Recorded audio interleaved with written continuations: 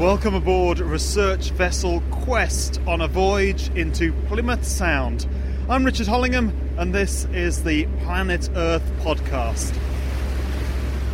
We're just going past Plymouth Hoe on our right and heading along the coast into Cornwall, and with me is Steve Widdicombe from the Plymouth Marine Laboratory. They operate the boat. Steve, what's the plan for today? Well, today we're taking part on our regular benthic survey, where we're visiting a number of sites where we're trying to understand how the biology and the chemistry of our oceans are working.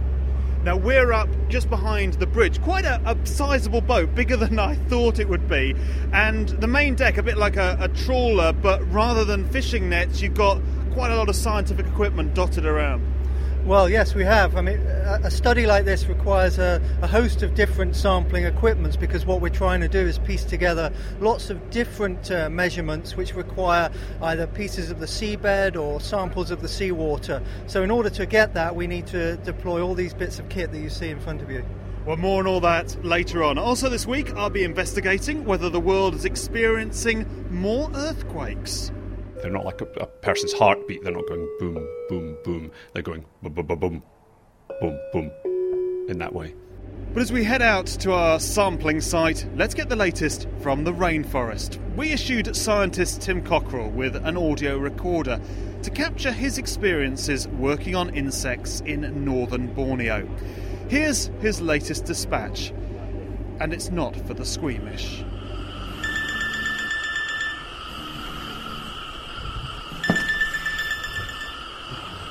It's about 5 a.m, it's still dark outside. I've just woken up and I'm just about to go and get my forest gear on and go out into the jungle.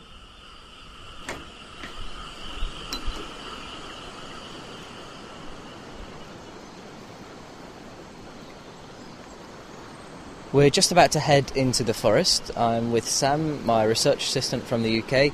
The sun's starting to come up a bit now, it's a bit brighter. We're standing on the suspension bridge over the River Sagama, right next to the field centre, and you can really see the effects of the rain from the night before. Yesterday the river was just a nice, clear, picturesque trickle, and now it's turned into this milky, tea-coloured, raging torrent. It's full of sticks and bits of detritus, so the rain has obviously washed everything away down the river. So we're all kitted out, we've got wellies, we've got leech socks, and we're going to head out to our field site.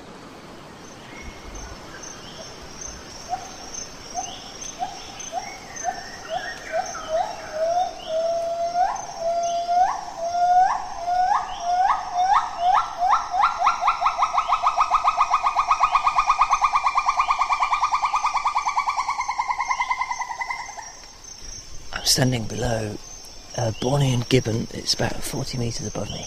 This is one of the wake-up calls of the rainforest. It's dangling by one arm from the canopy, and this one's a female. You can tell by the call that it's making, and it's presenting its call across the forest. It's establishing its territory. They do this every morning.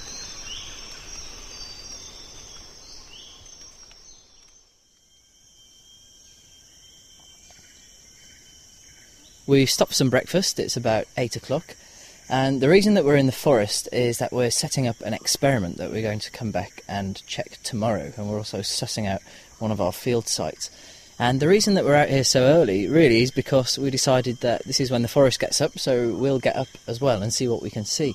And it really is the best time in the morning to see all of the kind of big species, the charismatic megafauna as biologists call them. So this morning we've seen gibbons, we've seen red leaf monkeys, we've seen barking deer, we've seen bearded pigs, and loads of species of bird as well. And it's a really atmospheric time to be out in the forest too. It's shrouded with a gorgeous mist with the shafts of sunlight seeping through as the sun comes up.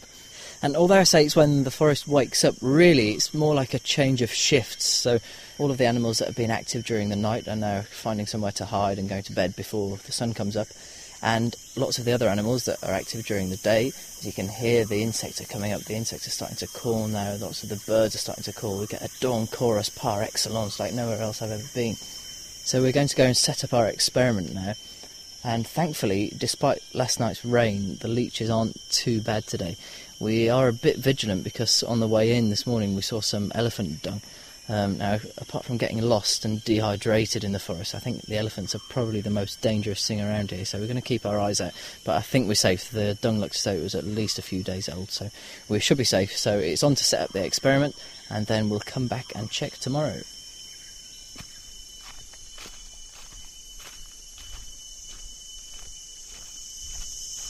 Well, I spoke too soon. I've just found a leech down my pants. About 30 seconds after I said the leeches aren't too bad today, I felt a slight stabbing pain on my left buttock, and I put my hand down my pants and pulled out a tiger leech. It's actually quite an attractive thing. It's about 4 centimetres or so long when it's stretched out, and it's currently sitting on my hand. I keep rolling it so it's not biting me. And it's bright orange underneath, and it's patterned on its back with a kind of browny green colour with black stripes. It's got a sucker on each end, and it's kind of looping around on my hand there. So I'm going to flick the thing away and keep moving.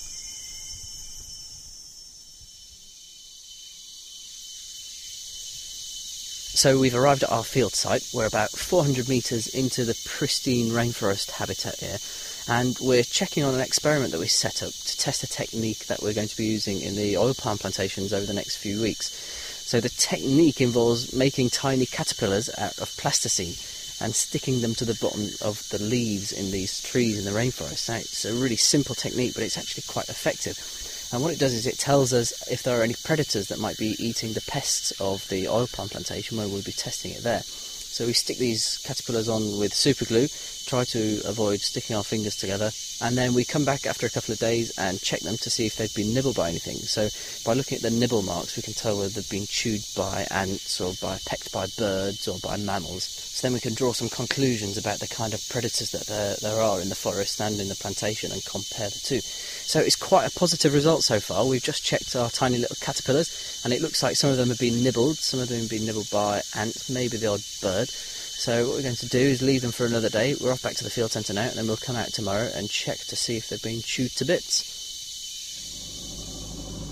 Tim Cockrell and more from Tim in the coming weeks. We'll also have the first report soon from our correspondent in Antarctica. Well, I'm on board research vessel Quest, and we've come along the coast from Plymouth Sound into Cornwall, and we're just stationary really in a beautiful bay. Okay, the weather is cold, damp, miserable, but it's calm, which is a plus. Where are we, Steve? We're just off the village of Corsand, which is just in southeast Cornwall, in the sheltered bay which forms one of our shallower sites. Now, we're not moored here, but we're stationary here in the bay. This is one of your sampling sites, and the deck below us is full of equipment. I've just lowered one of those pieces of equipment over the side. What was that? It's like a series of tanks in a circular arrangement. Yeah, that's what we call a CTD, and that's an instrument that allows us to measure the temperature and the salinity of the water as it passes down through the water column down towards the seabed. It also lets us collect samples of seawater from whatever depth we wish to do, and then we can look at the concentration of the nutrients in the water, but we can also use that water for various experiments.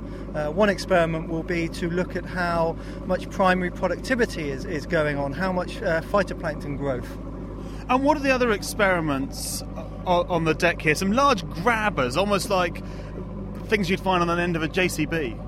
Yeah, well, we're very interested in finding out how the organisms that live on the sea floor and in the sea floor, in the sediment itself, how they change from month to month. So what we have is we have something called a grab, which will take a big bite out of the seabed.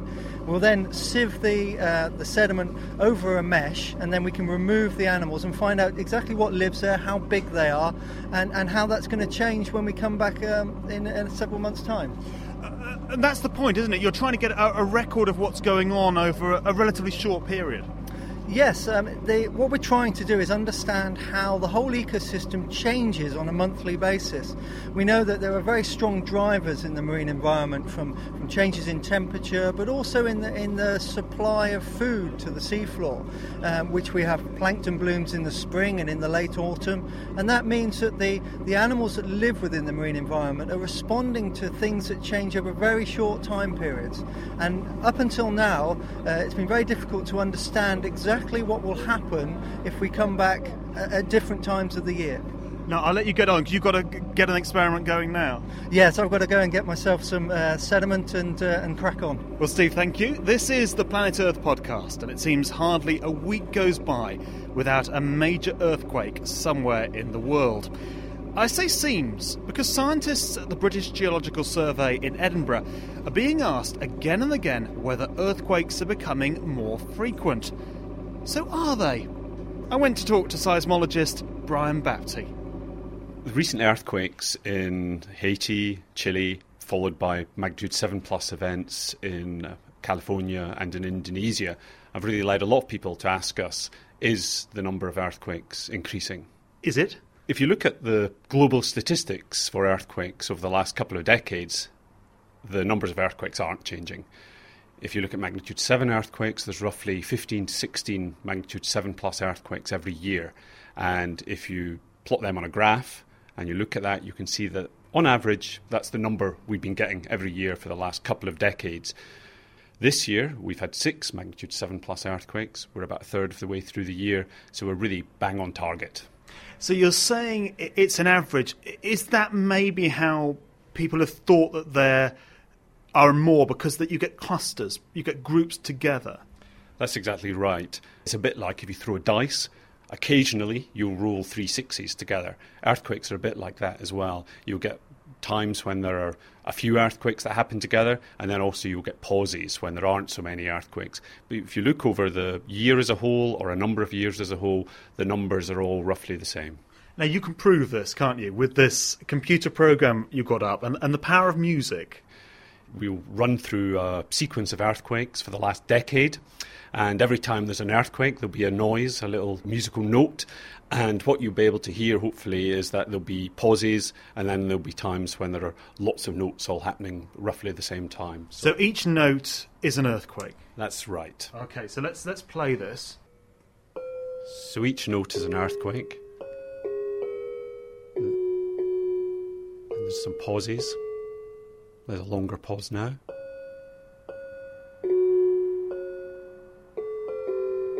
And you can hear how occasionally you get clusters or little groups of earthquakes happening at the same time. Then we're in a longer pause, then a few more. So we had what there? South America, Indonesia. These events are all happening in the main global earthquake hotspots, if you like. They're big ones that are happening at plate boundaries, and you can see on the map that they're clustering around the Pacific in the main. Also several there together. That's right. So this idea that you get the clusters and gaps, earthquakes aren't happening regularly. They're not like a person's heartbeat. They're not going boom, boom, boom. They're going boom, boom, boom, boom, boom, boom, in that way. Can we turn it off now? Of course. So we switched that off. That could be one reason that you get these clusters of earthquakes, even though the average is unchanged. What about the fact that there are more people living in the world now? Is that another reason that more people can be affected by an earthquake now? It's certainly true to say that there are far more people living in earthquake-prone regions, mainly because of increases in global population. So there's this huge swathe of Asia that can be struck by big earthquakes, stretching from Turkey, Iran, through India and into China, where global populations have really increased in a big way. And in those regions, earthquakes are capable of having far larger impacts than they have in the past. Also, there's a human perception thing going on here as well, because when earthquakes hit populated places, people notice them more. Obviously, we're far more aware of earthquakes that cause tragedies than the big earthquakes that happen in the middle of the Pacific. Could there be any reason, though, that earthquakes might increase? I mean, is there any link between climate change and earthquakes, for example? There isn't really a very strong relationship between earthquakes and climate change. There are some second-order effects, if you like, that might lead to increases in earthquake activity, but only in a really small way.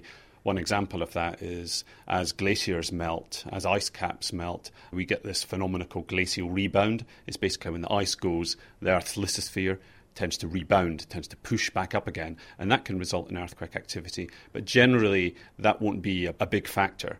And the reason for that is that earthquakes are controlled by the motion of the Earth's tectonic plates. You've got these plates that are moving around, and that motion of the plates in turn is controlled by heat release deep inside the planet, and there's only a finite budget for this heat release, which means the plates move at roughly the same speed. They're not speeding up or slowing down, so the overall energy budget for earthquakes is roughly the same. So we wouldn't really expect earthquake activity to increase unless that energy budget increased. So really there's no reason, as far as you know, as far as you understand how earthquakes happen, there's no reason for the number of them to increase. That's right. As far as we understand at the moment, perhaps over much longer timescales, once we have longer windows of observation, if you like, it might become clear that there are these clustering phenomena happen for a reason. But at the moment, it's not clear to us. So if I ask you, have the number of earthquakes increased, you will say no. Radical jazz experiment gone wrong, isn't it?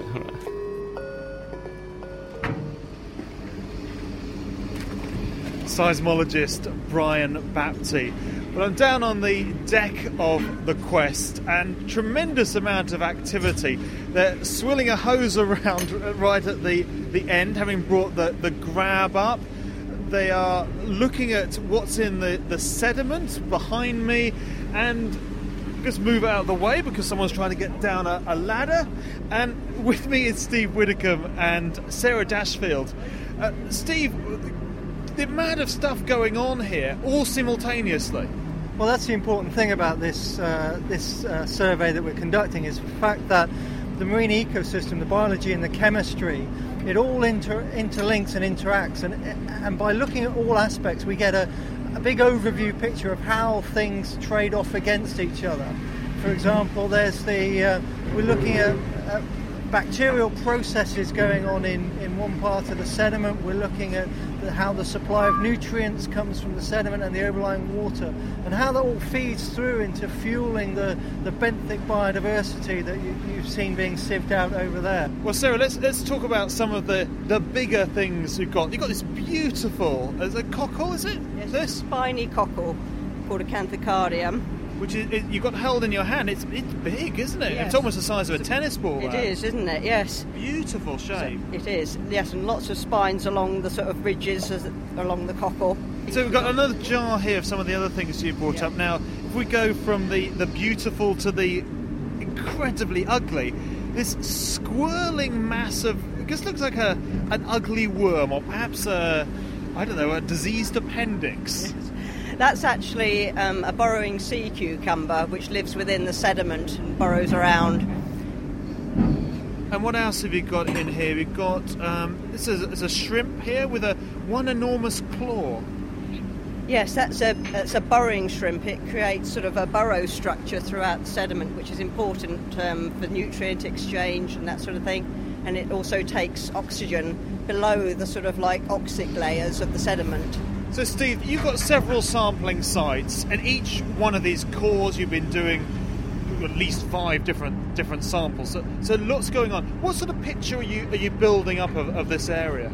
Well, what we'd like to be able to do is understand how ecosystems work at a regional scale. So if we think about not just Plymouth Sound, but out into the coastal waters as well. So the sea floor is not just a single type or a homogeneous mass of just mud or sand. There's a whole variety of different habitats that we need to capture, and these habitats they function very differently. So we need to do a number of different sites to be able to fully represent the variety of different habitats that we have in our coastal waters. Well, Steve and Sarah, thank you both very much for bringing me out on the Research Vessel Day. Fascinating. Thank you. You're very welcome. We'll be putting some pictures up on the Planet Earth online website of our cruise today. You can also follow us on Facebook, tweet us on Twitter, and I'll be posting some recordings on Audio Boom. We love social networking. Speaking of which, if you like the Planet Earth podcast, do share it with your friends. I'm Richard Hollingham from Research Vessel Quest off the Cornish coast. Thanks for listening.